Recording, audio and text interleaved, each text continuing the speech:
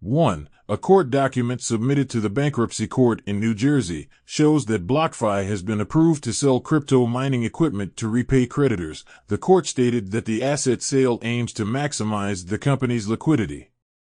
Bidders can submit their bids by February 20th, and all documents will be submitted to the court on March 2nd.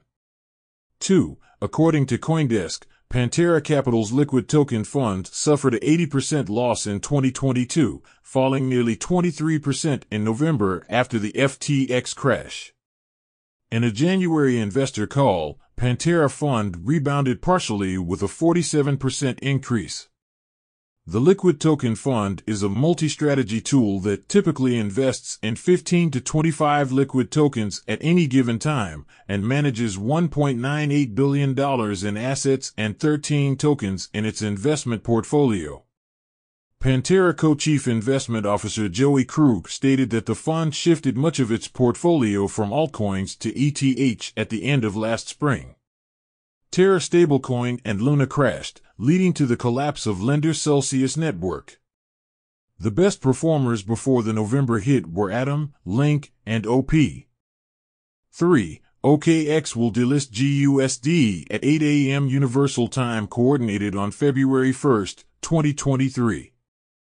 OKX Convert will no longer be available for GUSD products. 4. According to Glassnode, as the end of January approaches, Bitcoin markets have seen the strongest monthly price performance since October 2021, fueled by both historic spot demand and a sequence of short squeezes. This rally has brought a large portion of the market back into profit and resulted in futures markets trading at a healthy contango. We also note that initial impulse of exchange outflows and the aftermath of FTX have calmed to neutral and are now balanced by newly motivated inflows. 5. NFTDEX SudoSwap has airdropped its token Sudo to eligible users.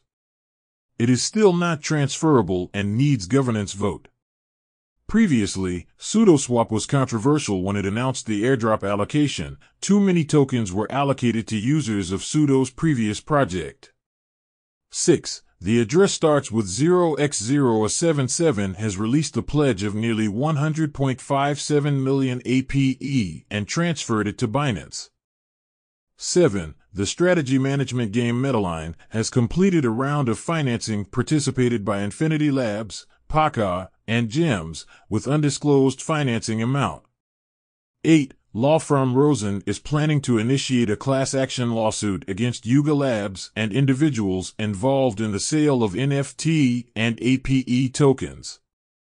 Rosen claims that the lawsuit is due to Yuga Labs and many others who assisted in promoting it making false and misleading statements about Yuga Labs' growth prospects, financial ownership, and the financial interests of Yuga Labs security investors and using the celebrity effect to provide information to investors so that insiders of Yuga Labs could violate the Securities Act of 1933 and sell unregistered Yuga Labs securities.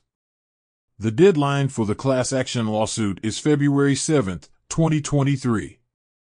9. The Web3-based cannabis distribution network Weedar has completed a $1.5 million seed round of financing. According to Tech Funding News, specific investment information was not disclosed, and the funds raised will be used for developing and improving existing features and expanding marketing efforts. The company plans to expand to Washington, New York, Florida, and Michigan to increase sales and retention for cannabis brands. To date, the company has raised $2.3 million in funding. Weedar allows users to purchase their favorite cannabis brands, access exclusive products from popular artists, and collect NFTs, and 3DARE users can earn money by trading or reselling NFTs. Additionally, users can participate in gamified in-app activities and earn points for each win, which can be redeemed for discounts and merchandise, such as limited edition custom bongs or grinders.